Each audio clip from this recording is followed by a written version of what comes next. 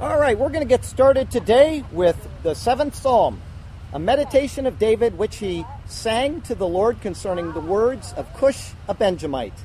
O Lord my God, in you I put my trust. Save me from all those who persecute me and deliver me, lest they tear me like a lion, rending me in pieces while there is none to deliver. O Lord my God, I have done this. If there is iniquity in my hands, if I have repaid evil to him or have plundered my enemy without cause, let the enemy pursue me and overtake me. Yes, let him trample my life to the earth and lay my honor in the dust. Selah. Arise, O Lord, in your anger. Lift yourself up because of the rage of my enemies. Rise up for me to the judgment you have commanded. So the congregation of the peoples shall surround you. For their sakes, therefore, return on high. The Lord shall judge the peoples. Judge me, O Lord, according to my righteousness and according to my integrity within me. O let the wickedness of the wicked come to an end, but establish the just. For the righteous God tests the hearts and minds. My defense is of God, who saves the upright in heart. God is a just judge, and God is angry with the wicked every day. If he does not turn back, he will sharpen his sword. He bends his bow and makes it ready. He also prepares for himself instruments of death. He makes his arrows into fiery shafts. Behold, the wicked brings forth iniquity. Yes, he conceives trouble and brings forth falsehood.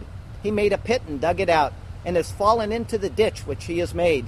His trouble shall return upon his own head, and his violent dealing shall come down on his own crown. I will praise the Lord according to his righteousness, and will sing praise to the name of the Lord Most High. Heavenly Father, thank you so very much for your precious word, which tells us all the wonderful workings of you in time and in space that you created. And above all, it teaches us about Jesus, who stepped out of eternity and put on robes of flesh and dwelt among us. And he is the source of all of our faith, all of our joy, all of our happiness.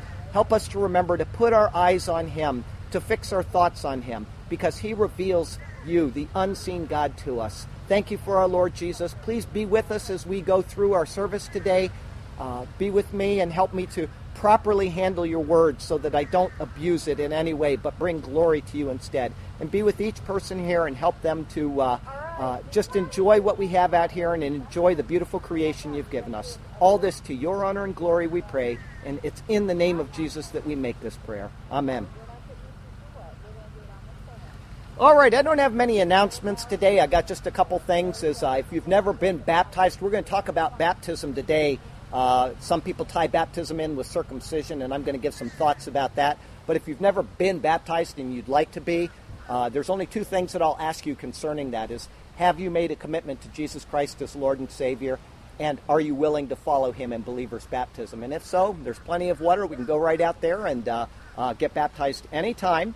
And also, I'd like to ask that people remember Paul and Elaine, who are our missionaries to Japan from Church on the Beach, as they continue to do their wonderful work over there. Their year is ending, I believe, in December, but they may extend. You know, they've got decisions to make in the next couple months, and I just ask that you would remember them, keep them in your heart and prayers, and just know that they are doing the Lord's work over there, and it's a real joy. One other announcement concerning today, and anybody here that can't stay through the entire sermon, I understand. I may get a little long like I did on Resurrection Day. If you remember, I got a little long on there. And that's because I'm going to take some passages of the Bible and go through them kind of as a part of the sermon. But I can't really gauge how much I'm going to say until I've said it. And so keep that in mind, that if you need to go, I won't be offended. I won't be in any way bothered by that. I understand that you may have a time frame that you need to stick to.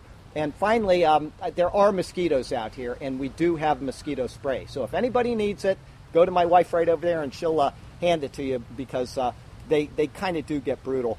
But other than that, there's one other announcement that I have to say, just simply because it's almost like a prayer of thanks to the Lord, is that last week we were here, and we actually had these clouds like we do now coming off of the Gulf, and we didn't know if it was going to rain or not.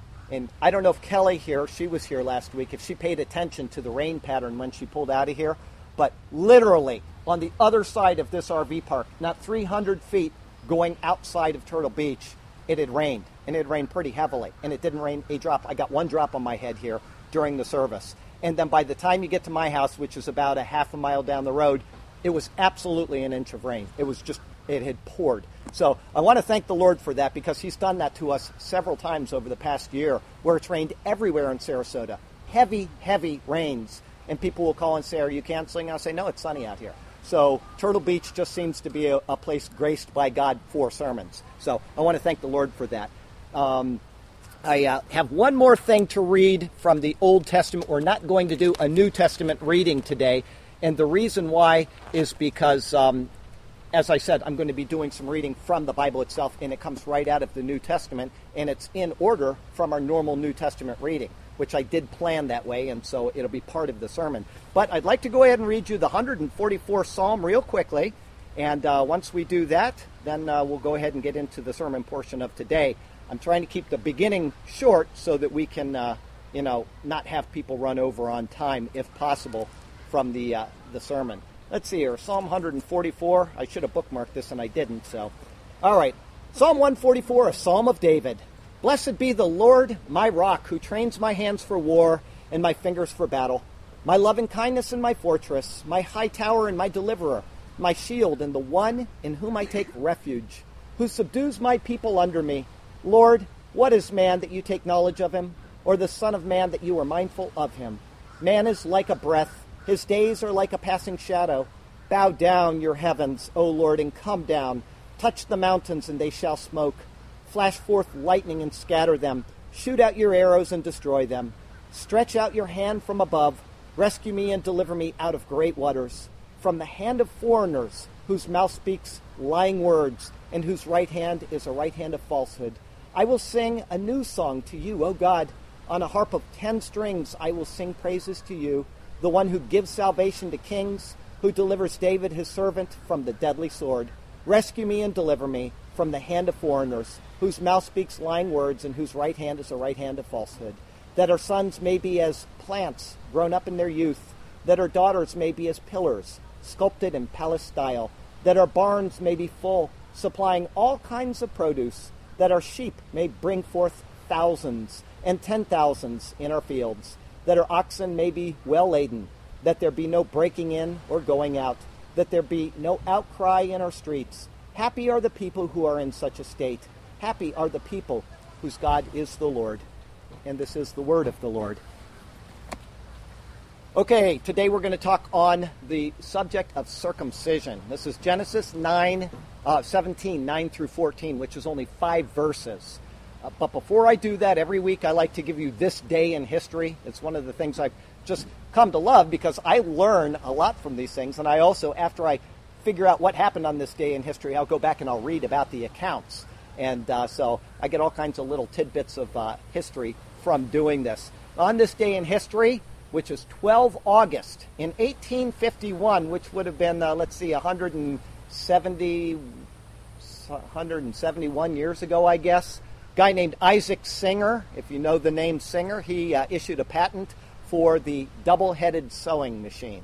And then in 1865, disinfectant was used for the very first time during surgery by a guy named Joseph Lister. And I went online and I read all about Joseph Lister this morning. Yes, he was a Christian. He was a Quaker from England.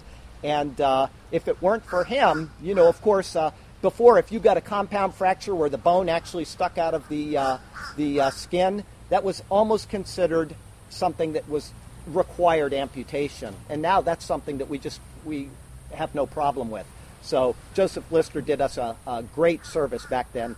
In 1877, Thomas Edison invented the phonograph and made the first sound recording on this day. And does anybody remember what he did, what he recorded? Took a piece of wax paper and he spun it, and it was Mary Had a Little Lamb, if I remember. I think that's what it was, but you might be right too. I don't know. What's that? Oh, Graham Bell. Yeah, that's what he said. So I think it was Mary Had a Little Lamb. In 1898, the Spanish-American War was ended with the signing of the Peace Protocol. And at that time, the U.S. acquired Guam, Puerto Rico, and the Philippines as territories, and they also annexed Hawaii at this time. Now, the Philippines has been given its own sovereign state as a nation once again. Guam is still a territory. I've been to both of them. and Puerto Rico is a territory. I ate Puerto Rican food yesterday. I've never been there, though. But anyway, and then, of course, we know that Hawaii is our 50th state. So that happened in 1898. And then in 1964, as much as I dislike sports, I love human achievement. And so I have to bring this one up, that Mickey Mantle set a Major League Baseball record when he hit home runs from both the left and the right sides of the plate in one game. And you talk about it, just an amazing achievement. That I had to bring up. So, and then in 1985, something else happened. This was right outside of our house when I lived in Tokyo. It wasn't 20 miles away, that a Japanese Airlines Boeing 747 crashed. It killed 520 people. It was the largest loss of life in an air crash, I believe, to this day. And on that flight was a man named Kyu Sakamoto. Does anybody remember who he was? Kyu Sakamoto. He's the only person ever from Japan to record a song that became the #1 song on the American Top 40 Billboard. And that was Sukiyaki, if you remember that song. And Q died on that airplane crash and went off to meet his maker. And so the point about that is that none of us know when we are going to die. We do not know our last moment of our, maybe we're going to get on a plane and go back home next week. I know I got a friend here visiting from Chicago. Maybe we'll have a branch fall on our head today if the wind starts blowing. We don't know. And we have to be ready to meet the maker. And so please keep that in mind. And if you've never made a commitment to Jesus Christ, it is the simplest thing to do. It is something that he just calls out to us and says, I've done these things for you, and I will grant you eternal life by faith alone. And that is tied up in what we're going to talk about today. Now, I've said that I'm going to be a little bit long today. I'm also going to be almost entirely on doctrine. I'm going to speak very little about life application. And I know that people love to go to sermons that are life application, but you know me, that I believe that if you know doctrine, then you can apply the Bible to your life rather than taking your life and trying to insert it into the Bible. And this is one of the most important doctrines that we will come across in the Bible, is circumcision. And you're going to see why as we get through this. So please bear with me if I get a little long-winded, but what a beautiful thing.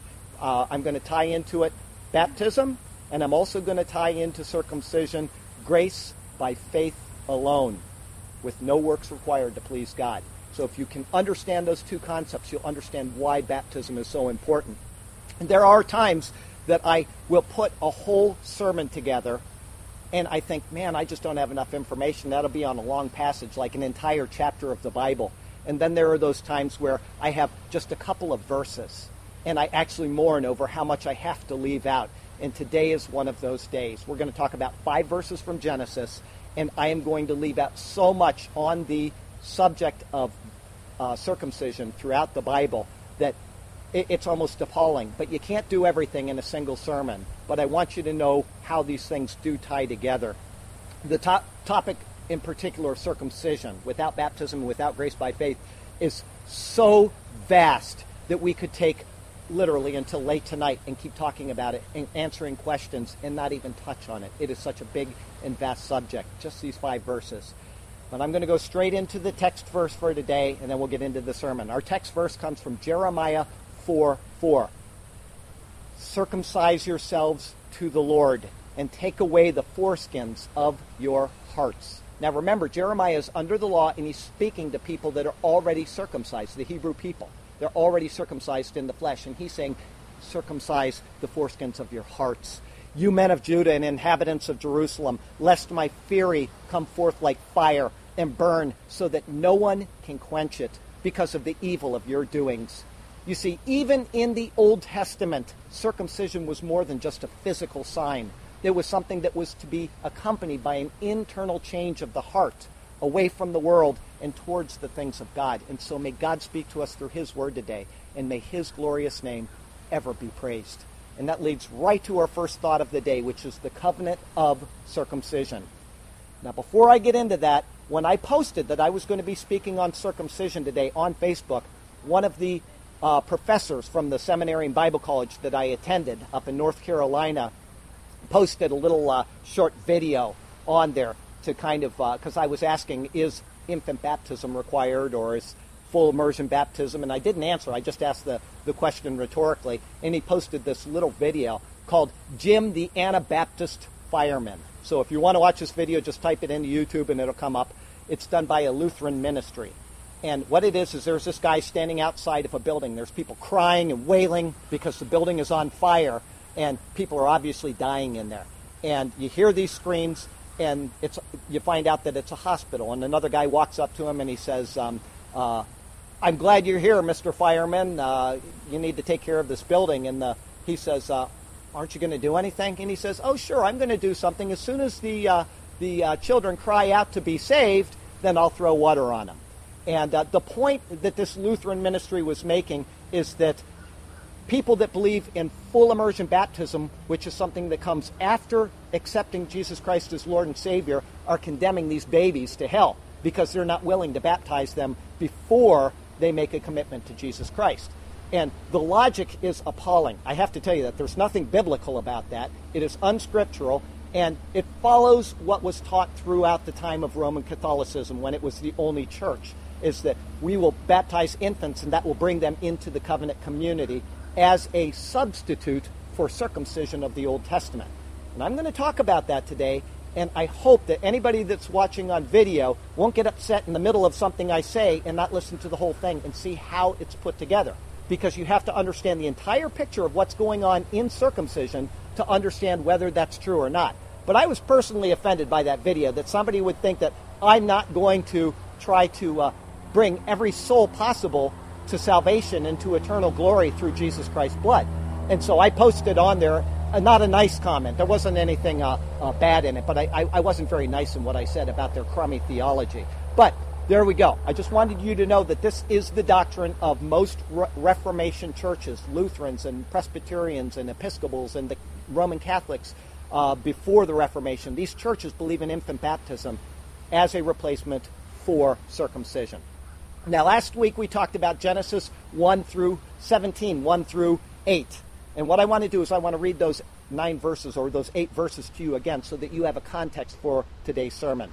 Here we go. When Avram was 99 years old, the Lord appeared to Avram and said to him, I am Almighty God. Walk before me and be blameless, and I will make my covenant between me and you and multiply you exceedingly.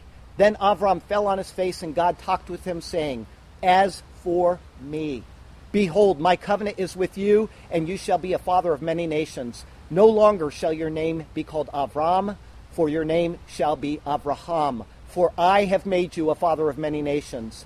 I will make you exceedingly fruitful, and I will make nations of you, and kings shall come from you. And I will establish my covenant between me and you and your descendants after you in their generations, for an everlasting covenant, to be your God and your descendants after you. Also, I give to you and your descendants after you in the land which you are a stranger, all the land of Canaan, as an everlasting possession, and I will be their God.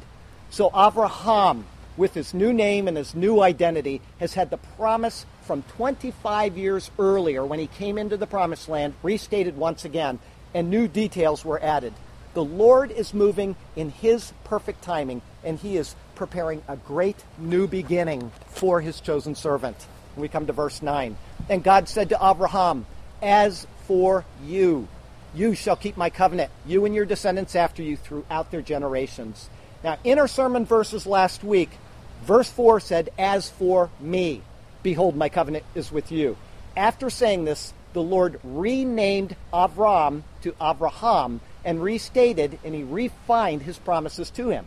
In the process, we read the word my or I 7 times. This was the Lord's promises, and this was his vow.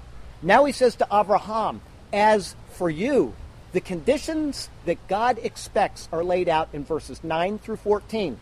The very first thing we see in them is that the conditions apply not only to Abraham, but to his descendants after him in the following generations.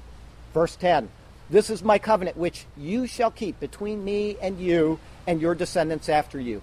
Every male child among you shall be circumcised.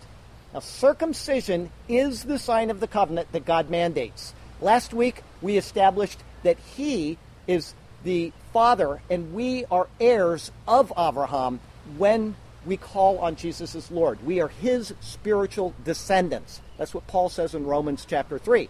Now, if this is so, If we are descendants of Abraham spiritually, then what God mandates to Abraham could be interpreted as being mandated to us in the church as well. The question before you is, and this is rhetorical, you don't have to answer, if we are Abraham's descendants by faith, and all of Abraham's male descendants must be circumcised, then are we in the church required to circumcise our children, our male children in the flesh? This is a very confusing issue for many, and there are sects and there are denominations that, without taking the time to understand our position in Jesus Christ, actually mandate that you must circumcise your children. Can you defend why this is wrong? What I'd like you to do is to just try to pay attention if possible. I know I'm going to say a lot today, but hopefully you will understand where the error in this lies. Remember our great rule of interpretation. I've given you several, but the great rule of interpretation is context, context, context. And just to make sure that you keep things in context, add in a couple more, okay? Add in lots of contexts. If we keep things in context, then we will keep from the error of heresy. And mandating circumcision to meet the requirements of the law for a Christian is, according to Paul, heresy. Now, I want to take just a second and explain to you the difference between heresy and bad doctrine. Bad doctrine is not always a heresy. There's something called preterism, which believes that everything in the book of Revelation has been fulfilled with the exception of the return of Jesus Christ. That's not a heresy. That's just bad doctrine. Okay? A heresy is a little bit different. Bad doctrine can lead to a loss of joy in the church, but a heresy can lead to a loss of salvation. Teaching a heresy does not necessarily mean a heretic. A person that teaches a heresy is not necessarily a person that is not saved. But a person that teaches a heresy keeps the next person from being saved. And I'm going to give you an example so that you understand this. If I go to Papua New Guinea and I teach somebody about Jesus and I say, He is the Lord and He alone can save you from sin and reconcile you to God the Father. And he says, okay, I accept that. I believe that. That person is now a saved believer in Jesus Christ. Somebody comes along later, say a Mormon church moves in and they give them Mormon doctrine, and this person doesn't have anything to stand on other than his proclamation of Jesus. And so he accepts Mormon doctrine that we will someday become gods ourselves and run our own little universe, and Mormonism, in other words, is a polytheistic religion. Well, he teaches these things. He's already been saved by Christ. He is under the blood of Christ and he can never lose that salvation. But now he's teaching other people things that will keep them from being saved. So being a heretic does not necessarily preclude you from being saved, but it does preclude the next person from being saved. So be very careful about understanding the differences between bad doctrine and heresy and what heresy does lead to. Now we want to take a moment and think about the covenant that God made with Noah. And we want to see the difference between that covenant and the one that is made here with Abraham. Noah's covenant was one-sided and it was unconditional. God says, I will never again flood the world as I have. I'll never destroy every living thing as I have had. And then he gave them a sign. Does anybody remember what the sign of the covenant of Noah was? Rainbow. Now, think about this. The rainbow is a natural phenomena. Man does not participate in that sign. It is something that is from God, and we have no control over it. All right? In the same way now, the covenant to Abraham's descendants was given on an oath. The physical descendants of Abraham are the recipients of the covenant.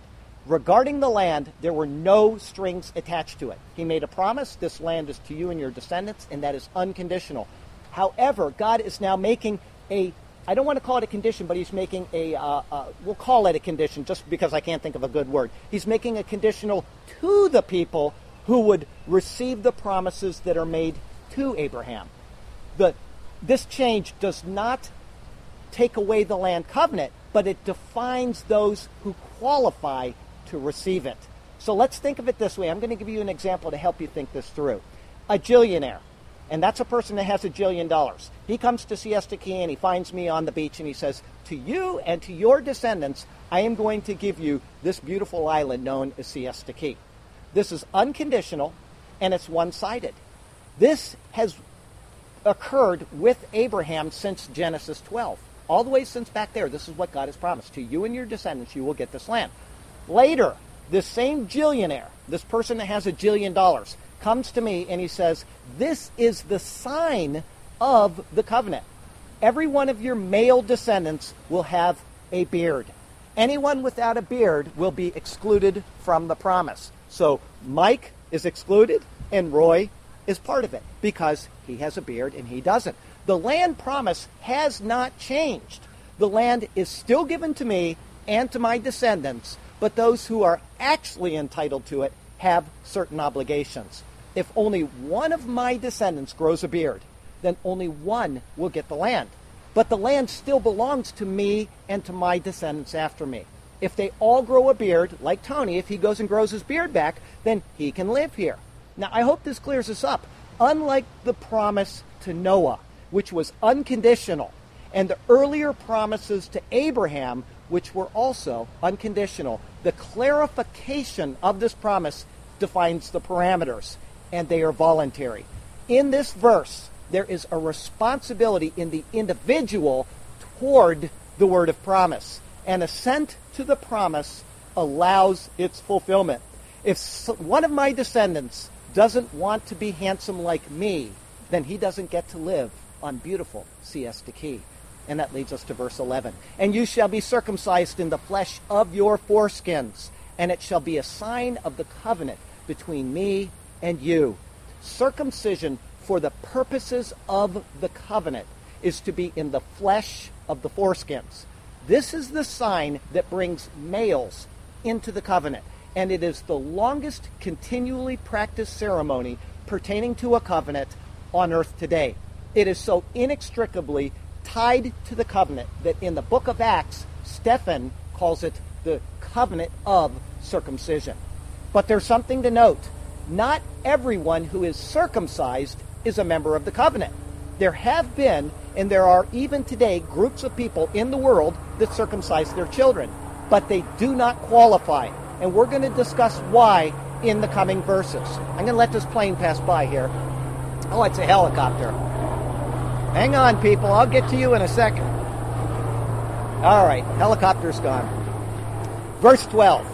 He who is 8 days old among you shall be circumcised. Every male child in your generations. He who is born in your house or bought with money from any foreigner who is not your descendant. Muslims circumcise their children, but they are not inheritors of this promise. Does anybody here know why? There are a couple of reasons. First, the promise was after given to Abraham, it was given to only one son, Isaac, not Ishmael. And then it was given to Jacob, but not his brother Esau. Only the promised line receives the promises of the covenant, which is the land promise. But even if some of them did descend from these two, they still would not be entitled because Muslims circumcise their children without regard to a specific age. They do it anywhere from birth all the way up to 18 years of age. And if I was 18, I would not want to go through that, I'll tell you that. But some Muslims in Indonesia practice that. They are excluded from the promise because they do not participate in it. For the covenant sons of Abraham, circumcision of the foreskin is not just mandated to bring somebody into the covenant, but there are specific procedures which accompany the rite. The first is that it is to be accomplished on the child when he's 8 days old. Now, the number 8 in the Bible is consistently used for new beginnings. It's a picture of a new beginning in the life of this family and of this child. Here's a good example for you. There were 8 people on the Ark of Noah, all which entered the new life. They got through the flood and they entered the new life, which is a picture of the resurrection. The covenant with Abraham is mentioned specifically 8 times between God and Abraham. And the 8th time is at the binding of his son Isaac when he was asked to sacrifice him, which is, again, a picture of the resurrection. As a matter of fact, it's explicitly said that in the book of Hebrews. And then we have Joseph. He spoke with his brothers 8 times. And on the 8th time, his brothers met with him. It was in Genesis chapter 50, and it was another veiled picture of a new beginning. We could go on with this number throughout the Bible again and again and again. I mean, we could be here for hours talking about the number 8, but it is very clear that the Bible spiritually signifies new beginnings when the number 8 is used. However, The 8th day also has physical significance, something that wasn't discovered until the middle of the 20th century. This is what the Apologetics Press reports from an article that was found published in 1953. Holt Pediatrics observed that a newborn infant has a peculiar susceptibility to bleeding between the 2nd and 5th days of life. Hemorrhages at this time, though often inconsequential, are sometimes extensive. They may produce serious damage to internal organisms or organs, especially to the brain, and cause death from shock and exsanguination. Obviously then, if vitamin K is not produced in sufficient quantities until days 5 through 7, it would be wise to postpone any surgery until sometime after that. But why did God specify day 8? On the 8th day, the amount of prothrombin present actually is elevated above 100% of normal. And this is the only day in the male's life in which this will be the case under normal conditions. If surgery is to be performed, day 8 is the perfect day to do it. Vitamin K and prothrombin levels are at their peak. Dr. McMillan observed that we should commend the many hundreds of workers who labored at great expense over numbers of years to discover that the safest day to perform circumcision is the 8th.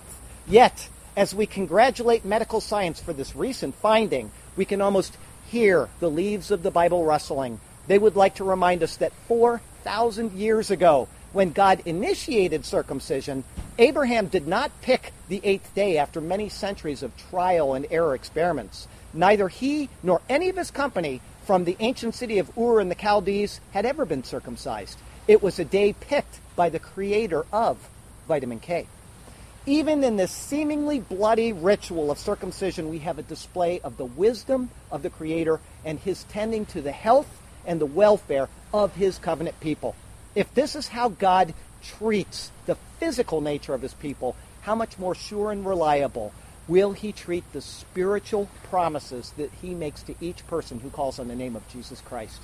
But there's something that is important for us to consider in circumcision that can help us with our own Christian family. So keep this in mind, starting with Abraham, but following through every generation since. The parent is the one who is responsible for circumcising the child. The child is a passive, yes, a painful, but a passive recipient in this rite. If we look at this example of the Hebrew people, we can understand why they have held together as a covenant community for the past 4,000 years. It was because they are acknowledging their responsibility to this covenant and demonstrating a hope in the promises that it holds. If we, as faithful Christians, act in the same responsible manner, especially towards our children, we can trust that families will be equally blessed. This is not talking about physical blessings either. I'm not talking about becoming a wealthy person, but the blessings of knowing that our children will be a part of the spiritual heritage which Christ established for us. We, as parents, we have the responsibility to raise our children in a godly manner, just as the Hebrews were faithful to circumcise their children, just as they were asked. And when we do this, we have the hope that Christ will take hold of them and he will carry them through to his eternal dwelling. Now, I want to make sure that everybody understands that there are no ultimate guarantees here, because every person, every child you raise, either in a godly or in an ungodly home, has free will. But by following the guidelines of the Bible, we have a much stronger hope than if we neglect our responsibility as Christian parents. Verse 13, he who is born in your house and he who is bought with your money must be circumcised. My covenant shall be in your flesh for an everlasting covenant. Himmol yimmol yelid betecha. In circumcising, you shall circumcise. This repetition of saying this is used to denote the absolute necessity of doing it and the care to be followed in the practice. There were to be no uncircumcised males anywhere in that household. Every male that is born in the house or that is purchased as a servant or a slave must be circumcised. And unless you understand what circumcision symbolizes, this passage might not make much sense to you.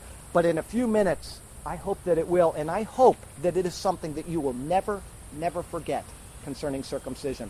This same rule, though, that was given to Abraham is the same concept of rule that is given to us. Actually, it was given to the apostles and passed down to us when Jesus said that we are to make disciples of all nations, baptizing them in the name of the Father and of the Son and of the Holy Spirit.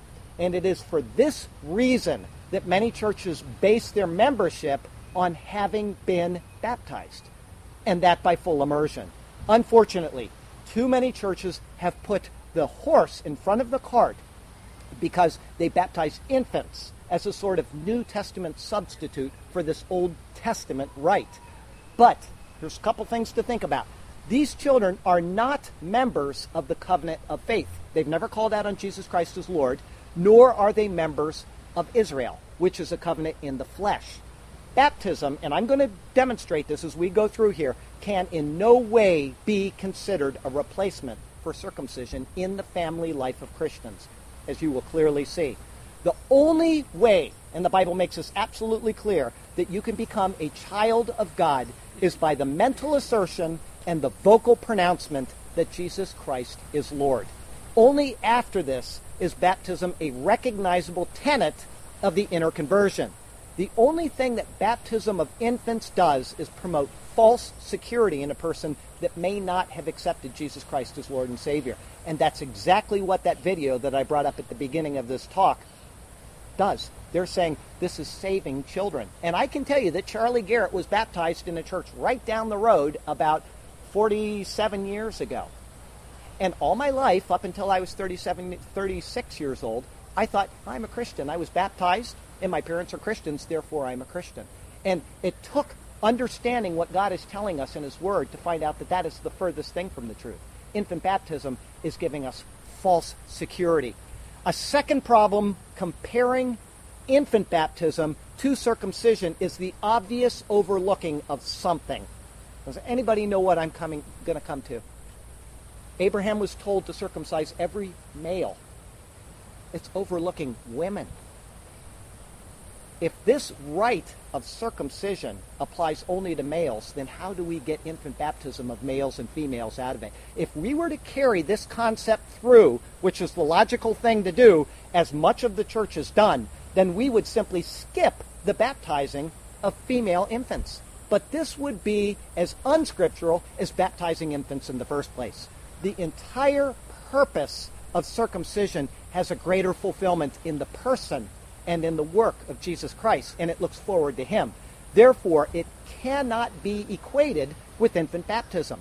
To understand this ancient rite more fully, pay attention in just the next few minutes, and we will discover the symbolism that looks all the way back to Genesis 3:15 and the fall of man, and it looks forward all the way to the restoration of that fall when Jesus Christ hung on a cross. Verse 14, and the uncircumcised male child who is not circumcised in the flesh of his foreskin, that person shall be cut off from his people. He has broken my covenant. The law for the people was circumcision, but it was the parent who had the responsibility for circumcising this child on the 8th day. In this verse, we see the consequences of the parent's decision affecting the children and the owner's decision affecting his servants. In such a case, we'd also see the failure of the entire society at large, because anyone who knew that this child was uncircumcised, including the priests who were supposed to perform this rite, would be guilty of negligence. This is actually a way of keeping the entire corporate body accountable to each other. And this, once again, does find a parallel in the New Testament. In the book of 1 Corinthians, it talks about church discipline, and in particular, 1 Corinthians chapter 5. If people do not meet the requirements of the church, there is a corporate responsibility within the church of ensuring that they're disciplined. And that is hopefully to lead to repentance so that we act in a manner in which the Lord is laid out for us in the Bible. So there is that parallel. About this particular verse, verse 14, Adam Clarke says this: it was impossible for a person who had not received the spiritual purification to enter into eternal glory. The spirit of this law extends to all ages, dispensations, and people. He whose heart is not purified from sin cannot enter into the kingdom of God. And that brings us to our second thought today, which is shadows of the coming Messiah. The questions that we should ask ourselves right now are this. Why was there no requirement on women? Why is circumcision given and it only pertains to men? What is God doing this for? In other words, why wasn't there a physical sign that was given that could have been more obviously seen by other people, like a tattoo maybe or a certain hairstyle? And why only cut males? And why only do it in such a personal and intimate way? The answer to this goes, as I said, all the way back to Genesis 3:15, a verse known as the Proto-Evangelium, or the first gospel. When God cursed the serpent, he said these words to him, I will put enmity between you and the woman, and between your seed and her seed. He shall bruise your head, and you shall bruise his heel. We learned right in the very first pages of the Bible that a human being was going to come and he was going to redeem man, but that he would be from the seed of the woman. What is implicitly stated right there, and which is explicitly stated in the book of 1 Corinthians, is that sin came from one man.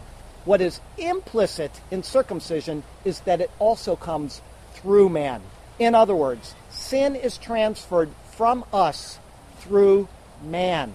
By cutting the male organ in the rite of circumcision, a picture was made of the cutting away of sin. This is why even those who were purchased as slaves were to be circumcised. It's a picture of cutting away the transfer of sin within the covenant community. But like so many other pictures in the Bible, it is just a picture. The sin still transfers from the father to the child. And all people, whether you're a male or a female, have inherited your sin from your father, because all people have a father. Thus there was the need for a father without sin in order for there to be a child without sin. Sin transfers through the man, but Jesus was born sinless. Because he was born of God, the Father, and of Mary, but not having a human father, he did not inherit his father's sin.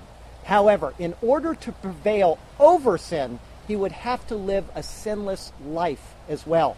If he failed, he would not have been qualified as a substitute for Adam. The reason why is Adam was created without sin. He fell during his life. Just because Jesus was born without sin does not mean that he would prevail. It is the resurrection of Jesus Christ that proves that Jesus was born of God. It also proves that he was not only born sinless, but he also lived a sinless life. You see, the resurrection is 100% conditional on the virgin birth. No virgin birth equals no resurrection. And how can we know that 100%? We know this absolutely because babies that die do not resurrect. If this weren't true, then babies that had never committed a sin would come back to life. But they don't. Sin is inherited through the Father. However, the virgin birth does not guarantee the resurrection, nor does living a sinless life if one is not virgin born. Both the virgin birth and a sinless life are conditions for the resurrection.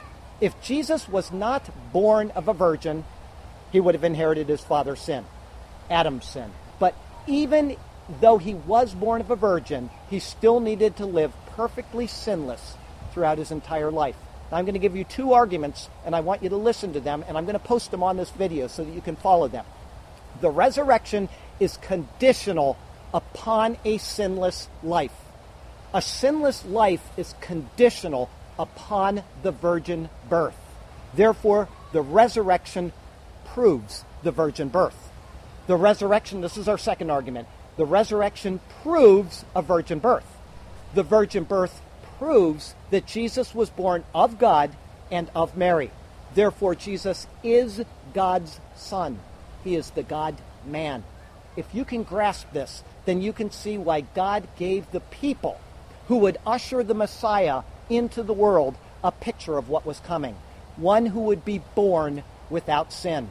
And hopefully you can see now why baptism did not replace circumcision as a sign for the covenant community, and why infant baptism is a pointless gesture. As one final validation that it is, that infant baptism is not a replacement for circumcision, all we need to do is go to the book of 1 Corinthians chapter 10. Here's what Paul writes. Moreover, brethren, I do not want you to be unaware that all our fathers, meaning the Hebrews, were under the cloud, all passed through the sea, all were baptized into Moses, in the cloud and in the sea. All ate the same spiritual food, and all drank the same spiritual drink.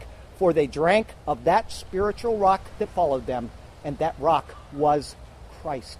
Paul says that these Hebrews, they're men that were already circumcised, were also baptized into Moses. Therefore, these are two distinct and separate concepts. Baptism cannot be a replacement for circumcision. Both men and women come from Adam, and they receive his sin through the Father. And therefore, both men and women receive baptism, and that only after accepting Jesus Christ as Lord and Savior. Children of believers are already sanctified by the believing parent. That's right in the Bible. It's in the book of 1 Corinthians once again. It's chapter 7, and it's the 14th verse. Children of believers are sanctified through the believing parent. So infant baptism is simply a waste of time and is something that causes false security. I don't know if my brother felt that way walking around all those years before he met the Lord, but that's how I felt. I've been baptized. I'm a Christian. That's all that does for you. As Peter states in his first epistle, when speaking of the regeneration by the Spirit, this is Peter writing about this very issue, there is also an antitype which now saves us, baptism. Now you think that means get baptized and you're saved. That's not what he's talking about, and he explains it right here. Not the removal of the filth of the flesh, meaning water baptism, but the answer of a good conscience toward God through the resurrection of Jesus Christ. The internal change that occurs is what saves us. Baptism, which is the regeneration of the Holy Spirit by the baptism of the Holy Spirit, is that thing. That's recorded in Ephesians chapter 1, verses 13 and 14. It says, when you call on the name of Jesus Christ, when you believe in him, you receive the gift of the Holy Spirit. The moment you believe is the moment you receive. And this regeneration only happens after accepting Christ, not before. So if you have never been baptized since your conversion as a Christian, today may be a good time to think about it. If you're watching on video and you've never been baptized, please have your pastor at your church baptize you.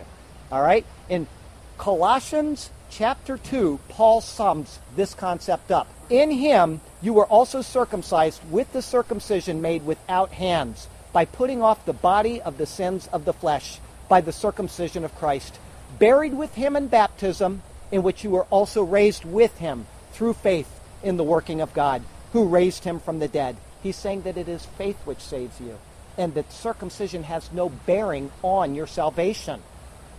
He has made alive together with him, having forgiven you all trespasses. Where was I? I got distracted here. He has made you alive together with him, having forgiven you all trespasses, having wiped out the handwriting of the requirements that was against us, which was contrary to us. And what's he speaking about there? The handwriting of the requirements is the law of Moses. He says that he has taken that away. He's completely taken away the law of Moses. It's contrary to us. And he says he has taken it out of the way, having nailed it to the cross. Now here's a question. Did Jesus take the law of Moses on a parchment and nail it to the cross? The answer is no. He fulfilled that law on our behalf. And then his body, which was the fulfillment of that law, was nailed to the cross. He took the law away and he nailed it to the cross. Having disarmed principalities and powers, he made a public spectacle over them, triumphing over them in it. It is the cross of Jesus Christ which brings us near to God, not water baptism. When we get baptized out there, we are simply saying, I want to follow the Lord, and I want to show the world that I have been baptized, or I have received him, and I want the world to see it by this picture that I'm making of the inner conversion I've already had. All right, that brings us to our third thought today, the blessedness of grace through faith. And I told you we wouldn't have a New Testament reading today. Here it is. This is going to be Romans chapter 4, and I will try to keep it short, but it's very, very interesting. What shall we say then that Abraham our father has found according to the flesh? That's speaking of the circumcision of Abraham. He's asking a rhetorical question. What do we say about that?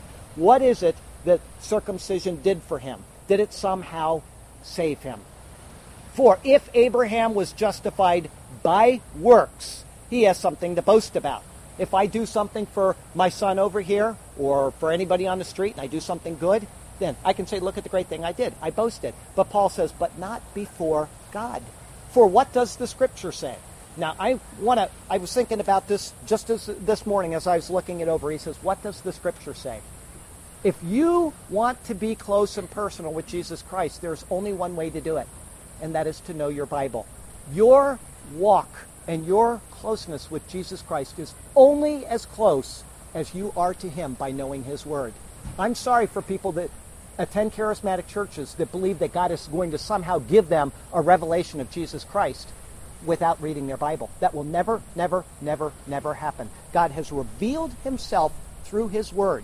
And Paul, again and again and again, says, go to the Scriptures to understand what is being explained. And now we have his words, which explain these things as well. All right? So he says, for what does the Scripture say? Abraham believed God, and he accounted it to him for righteousness. We did that sermon about 5 or 6 or 7 weeks ago. It was Genesis 15, and that was verse 6 that he just quoted. Abraham believed God, and it was counted to him for righteousness. Remember, he walked him outside, and he says, look up, if you can count the stars, thus shall your descendants be. And it says, Abraham believed God, and God credited to him for righteousness. At that very moment, Abraham was declared righteous. Now to him who works, talking about anybody that does something, the wages are not counted as grace, but as debt. If Kelly cuts somebody's hair because she's a hairstylist, and they pay her, was that grace or was that debt? It was debt. She did something for them, now they owe something to her. If somebody walks down the road, passing Bill, while he's here on vacation, and they hand him $1 million and say, this is for you, and they walk away, is that grace or is that debt? That is grace. He did nothing to deserve it. And what I do is I'd say, Bill, you need to give me half of it because I'm such a good-looking guy. And he would, because he's such a nice guy. The whole point is, what he's making here is that to a person that works, meaning anything you do, wages are counted, not as grace, but as a debt. But to him who does not work, but believes on him who justifies the ungodly, his faith is accounted for righteousness. That's what happened to Abraham. Look up, count the stars if you can, thus shall your descendants be, you are righteous. He's saying that is apart from works. And now he's going to do something that is astonishing. This is Paul writing from the Old Testament. He's going to quote David. Listen to what he does here. Just as David also describes the blessedness of the man to whom God imputes righteousness apart from works. Was David under the law or was he before the law? David was under the law. He was a member of the covenant community of Israel, in Israel, under the law. And yet David writes this, blessed are those whose lawless deeds are forgiven and whose sins are covered. Blessed is the man to whom the Lord shall not impute sin. But David is under the law. If David is under the law and he's saying that people that are blessed who don't have sin imputed, then how can that be? Because he's under the law. Where does that come from? It comes from one day in the Hebrew calendar every year. It's called the Day of Atonement. Why did they need a Day of Atonement? It's because nobody can meet the requirements of the law. Paul's already made that clear. He says, if you do these things, you shall live by them. And then he goes on to say that nobody can do these things. It is impossible for us to fulfill the law. Absolutely impossible. But if you do these things, you will live by them, which means nobody is going to live because of the law. So what did God do in his grace and his mercy? He gave them the Day of Atonement. And now we're going to explain this a little bit here. It says that blessed are those whose lawless deeds are forgiven and whose sins are covered. Well, how are their sins covered? It was symbolically done by killing an animal, cutting its throat, taking the blood behind the veil, and wiping it and putting it on the mercy seat of the Ark of the Covenant. That symbolically covered their sins. It took away God's wrath for another year. But here's another problem. It says in the book of Hebrews that the blood of bulls and goats can never take away sin. If that's the case, then what is taking away their sin? Which we know is taken away because David says, blessed is the man whose sin is not imputed to him. What is taking away the sin? What? The blood of Christ. Faith in what Christ is going to do. It is by faith and faith alone that a person is saved, even under the law. Do you see what he's doing? He's taking a person that was saved before the law, and now he's taking a person that's saved under the law, and they are both saved in the same way. And here's an example. I go down to Jerusalem with my lovely wife, and we go down there and we do what the law says. Confess your sins before the Lord. Actually, it says only the men, but we'll say my wife is going down there with me, and we confess our sins before the Lord, right? And I am thinking in my heart, oh God, I have broken your law, and I am condemned as a sinner, and I trust that this act that you are doing behind the veil today is going to take away my sin. I am going to go back to my home, and I will be forgiven for another year. And my wife, who goes there and says, gee, this is so stupid. This is just a pointless waste of my time. I could be home knitting and sewing, and she's not forgiven because she has not had faith in the promises of God. Now, once again, only males were required to go down there, but the point is made that you are forgiven by faith, both under the law and both apart from the law. And he's going to continue to build on this. Does this blessedness then come upon the circumcised only? David was circumcised. He was under the law of Moses, and he says, blessed is everyone who God doesn't impute sin, right? And Paul asks, does that only apply to circumcised people?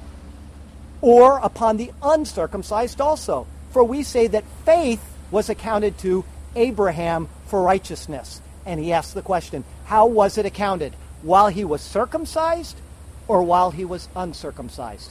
He was accounted for righteousness in Genesis 15:6. Many years later, he's given the covenant of circumcision in Genesis 17. Not while circumcised, but while uncircumcised. And he received the sign of circumcision, which is a seal of the righteousness of the faith which he had while still uncircumcised.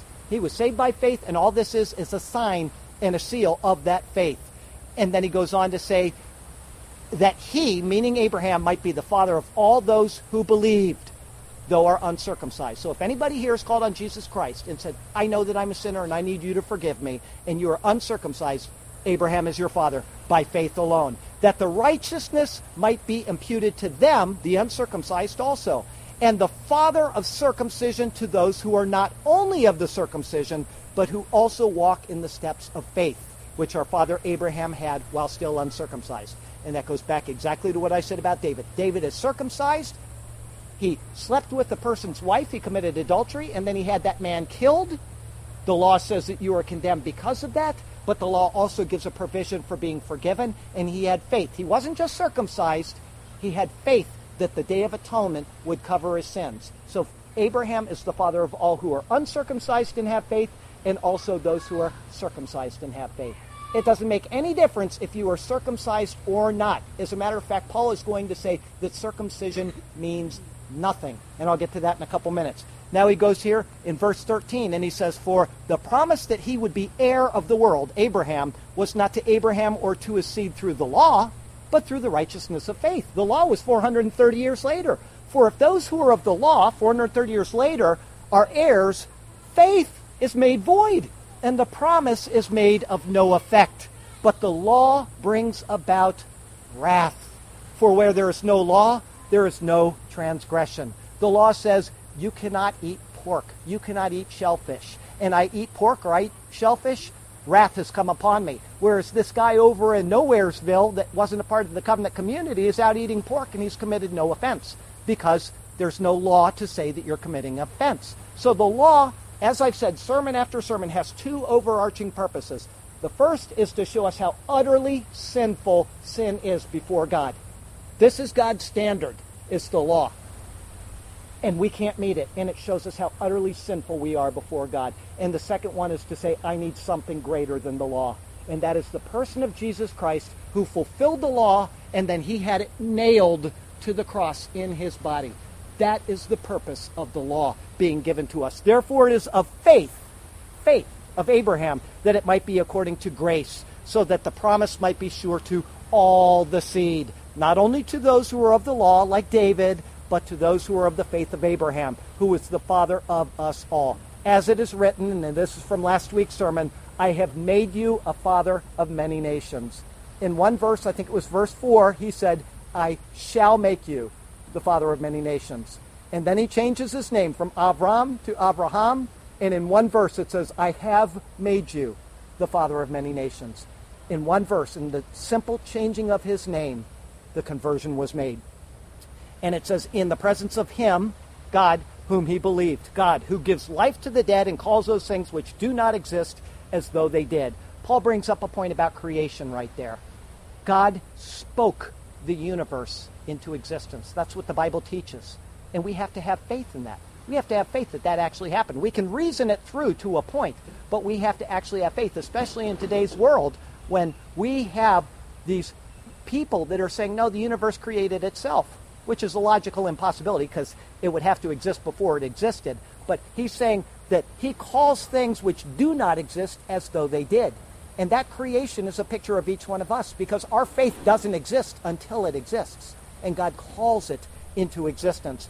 Who contrary to hope, in hope believed that he might become the father of many nations. I'll go quickly from here down through Romans 4. According to what was spoken, so shall your descendants be. And not being weak in faith, meaning Abraham, he did not consider his own body already dead since he was about 100 years old. Remember last week he was 99 years old when he was told this.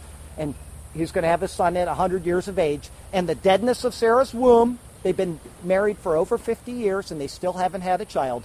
He did not waver at the promise of God through unbelief, but was strengthened in faith, giving glory to God. And being fully convinced that he had promised, he was also able to perform. And therefore it was accounted to him as righteousness. All of this talk about Abraham and his faith, the righteousness is imputed for that righteousness, for that faith. Now it was not written for his sake alone that it was imputed to him, but also for us. It shall be imputed to us who believe in him who raised up Jesus our Lord from the dead, who was delivered because of our justification. Nailed him to the cross. He was delivered for our justification. He was delivered because of our offenses. Remember what it said? The law brings about wrath. He was delivered for our offenses. He was raised because of our justification. In one great act of God, he both delivered us from the law and he justified us in the body of Jesus Christ. That's Romans 4. I've got a couple more verses to read you from Corinthians, Galatians, and Philippians, and I'll be done. But these are very important, and they will tie what he just said in Romans together. The first is from 1 Corinthians chapter 7. This is starting with verse 17. And what he's been doing is he's been talking about marriage, males and females, and different positions that we are in our life. And he says, but as God distributed to each one, the Lord has called each one, so let him walk. And so I ordain in all the churches. Was anyone called while circumcised? If you are a person, you're already circumcised, and God has called you as a believer, he says, let him not become uncircumcised. You don't need to sew anything back on. Okay? Was anyone called while uncircumcised? Suppose there's somebody here that is uncircumcised, and Jesus Christ calls them. They call on Jesus as Lord and Savior. He says, let him not be circumcised. And it is going to be very, very important to understand why when I get to the book of Galatians. Very important. Don't become circumcised. Circumcision is, and I said this earlier, nothing. And uncircumcision is nothing. But keeping the commandments of God is what matters. Let each one remain in the same calling in which he was called. Uncircumcised, stay uncircumcised. Circumcised, don't become uncircumcised. Okay? And then he says, but keeping the commandments of God is what matters. And all of a sudden, people think, I got to keep the commandments of God. And what do? They go back to the law of Moses, which he's just been saying is nailed to the cross. The commandments of God can be summed up in one verse from the book of 1 John chapter 6. It says here in the 29th verse, this is the work of God, that you believe in him whom he sent. That one verse sums up everything that we need to know about the commandments of God. If we trust in Jesus Christ, everything else will follow suit. Not worrying about eating pork, not worrying about Saturday Sabbath, not worrying about anything that's under the law, but rather only trusting in Jesus Christ and believing in him whom God has sent. All right, now we're going to go to the book of Galatians. This is the 5th chapter. Paul has been talking about the Judaizers, people that come in and say, you need to do this in order to be saved. You need to do this in order to be saved. You need to stop eating pork. You need to, no more dancing, no more drinking, no more this, and no more that. And here's what he says: stand fast. Stand fast means to be absolutely immovable. You're on vacation and you go to a church. Say you go to a Seventh-day Adventist church, and they say, well, where do you normally attend? Well, I attend Grace Baptist in Sarasota. And they say, well, that's not a Sabbath worshiping church. You need to worship on the Sabbath day, which is Saturday. And if you don't, you're going to go to hell. And they say, and I bet you eat pork too. And you say, of course I eat pork. And they say, well, you can't eat pork. And all of a sudden you start worrying about all these things that are under the law. And you're saying, well, what are you talking about? Because you haven't read your Bible and you don't know what the Bible says about our freedom in Jesus Christ. And you start worrying. And you say, I guess I better spend all day on the Sabbath day on Saturday in church, or I'm going to go to hell. And I guess I better stop eating pork, or I'm going to go to hell. And you say, I guess I better be circumcised, or I can't be saved. And Paul is going to tell you right now what the consequences of that are. Stand fast, therefore, in the liberty by which Christ has made us free, and do not be entangled again with a yoke of bondage. Paul, throughout his writings, calls the law of Moses bondage. Even in the book of Acts, it's called bondage. Indeed, I, Paul, say to you that if you become circumcised, somebody tells you you need to be circumcised in order to meet God's requirements after calling on Jesus Christ, here's what he says: Christ will profit you nothing.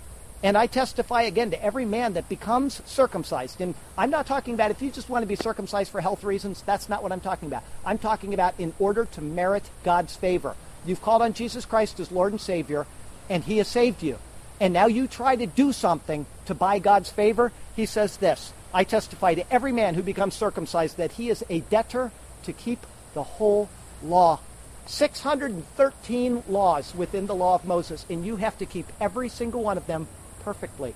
And if you don't, then you have failed, because you've already given up on the grace of Jesus Christ. And that's what he's saying. You are a debtor to the entire law. You have become estranged from Christ. Does that mean Christ is over here? I just turned my back on him. That's what you've done. And God expects you for the rest of your life to fulfill the law perfectly. And you can't, and you're going to get no credit from him for the good deeds that you've done, because you have set aside the grace in Christ. You haven't lost your salvation, but you will lose your joy, I assure you. It says, you have been estranged from Christ, you who attempt to be justified by the law. You have fallen from grace. For we, through the Spirit, meaning the moment you call on Jesus, you receive. I said it earlier, Ephesians 1, 13 and 14. You believe, you receive. Through the Spirit, eagerly wait for the hope of righteousness by faith. Not by deeds of the law, not by stopping dancing, not by giving up drinking, or whatever it is that bothers you that somebody tells you you need to be doing. You are free in Jesus Christ. And it says, for in Christ Jesus, neither circumcision nor uncircumcision avails anything, but faith working through love. And it'll bring us to our last portion of Scripture today, which is from Philippians 3:2-1, and I'm including this to show you who would have the most reason to boast in the works of the law. Beware of dogs. Beware of evil workers. People that are telling you have to do all of these crazy things. And then he says, beware of the mutilation.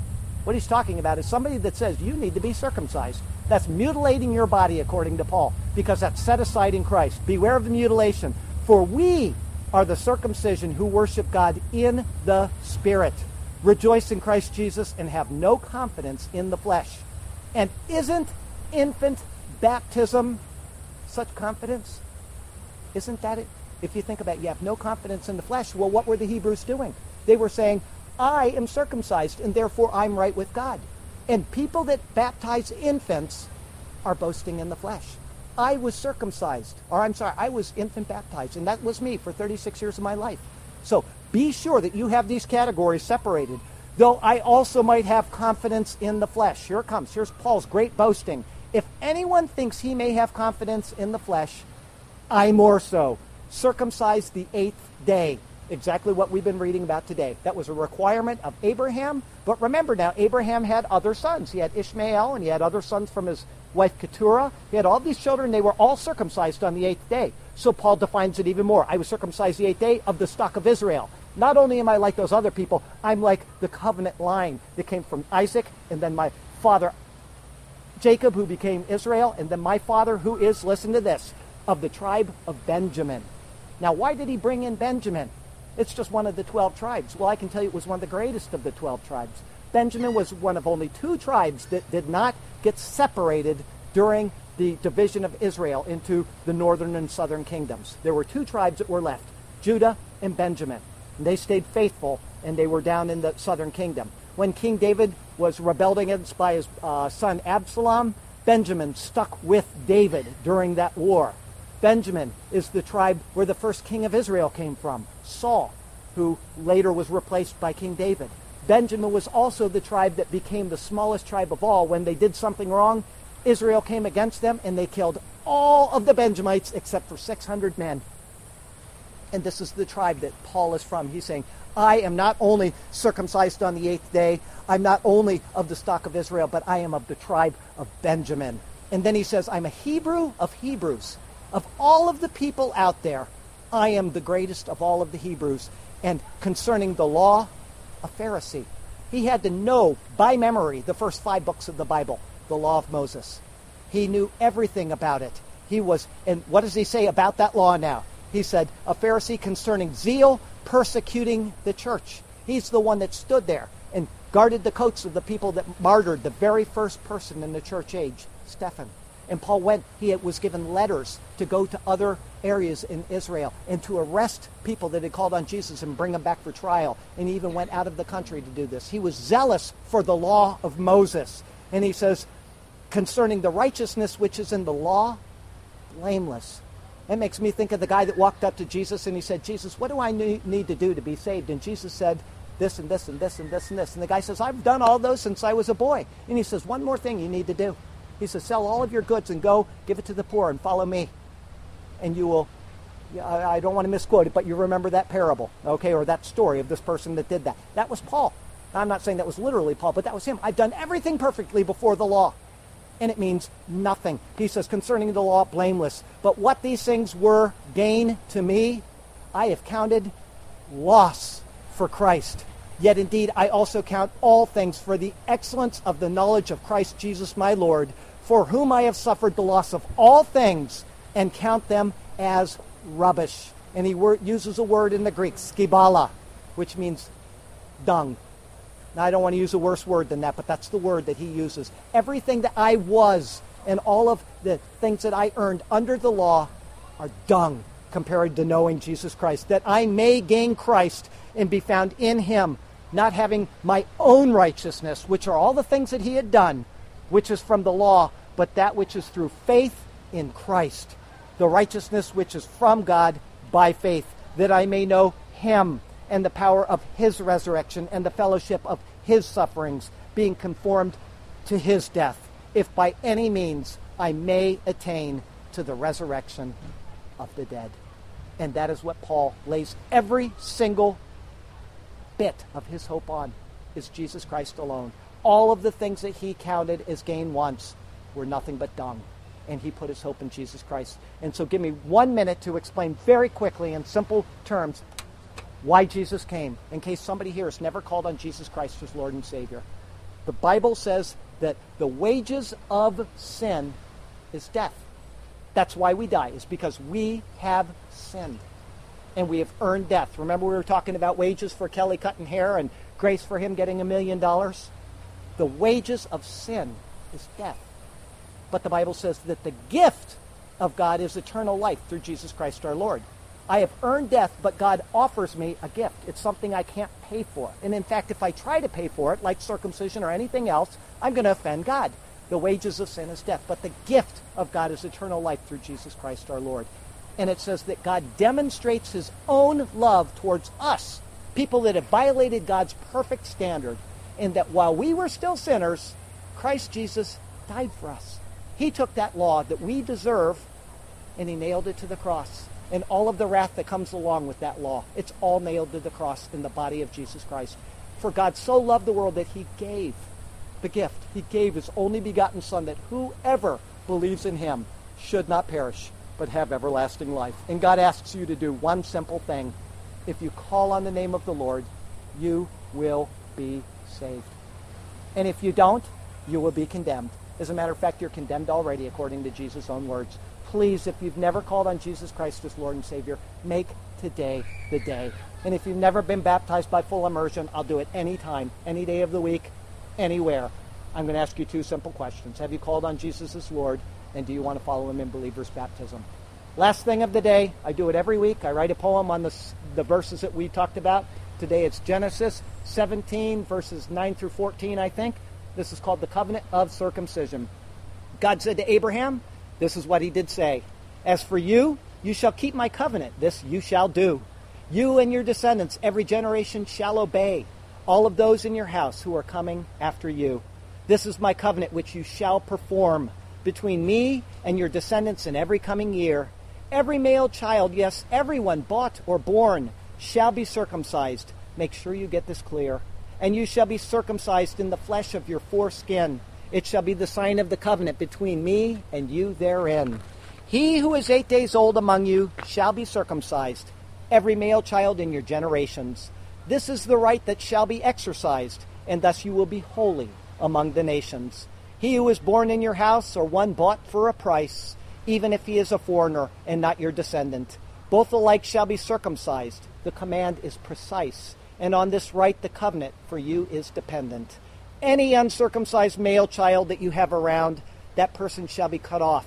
On this you must stand your ground. Such a person shall be cut off from the people.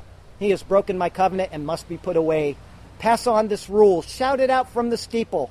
The rule must not be broken. You shall do as I say. You see, the rite looks forward to the coming one. The Messiah of the world will be born free from sin. I am sending through your line my only begotten Son to reconcile the world to me for fellowship once again. This rite is a picture of the incarnation, you see, when God will be clothed in robes of humanity, and he will walk among the people to fulfill the law, and in him will be perfection. There will be no flaw. Jesus our God, it all points to you, every word and picture in this sacred scroll. All praise, honor, and glory you alone are due, and so we proclaim your worth with all our heart and soul. Hallelujah and amen. Heavenly Father, thank you for the pictures and the types of the Old Testament which are fulfilled in the New, and not just in a uncertain way, but in the most specific way of all, by you sending your Son, Jesus Christ, to live among us, to live the life that we cannot live, and then he gave that life up as a sacrifice and as a substitute for our own sins. We thank you for that. We ask that you help us in our Christian walks to grow in maturity and to follow you, to teach our children about you, and to proclaim your name and your goodness all the days of our lives. You're a great and wonderful Lord. We call on the name of Jesus. We receive him by faith, and we give you the praise and the honor and the glory that you alone are due, O God. And it's in Jesus' name we pray. Amen.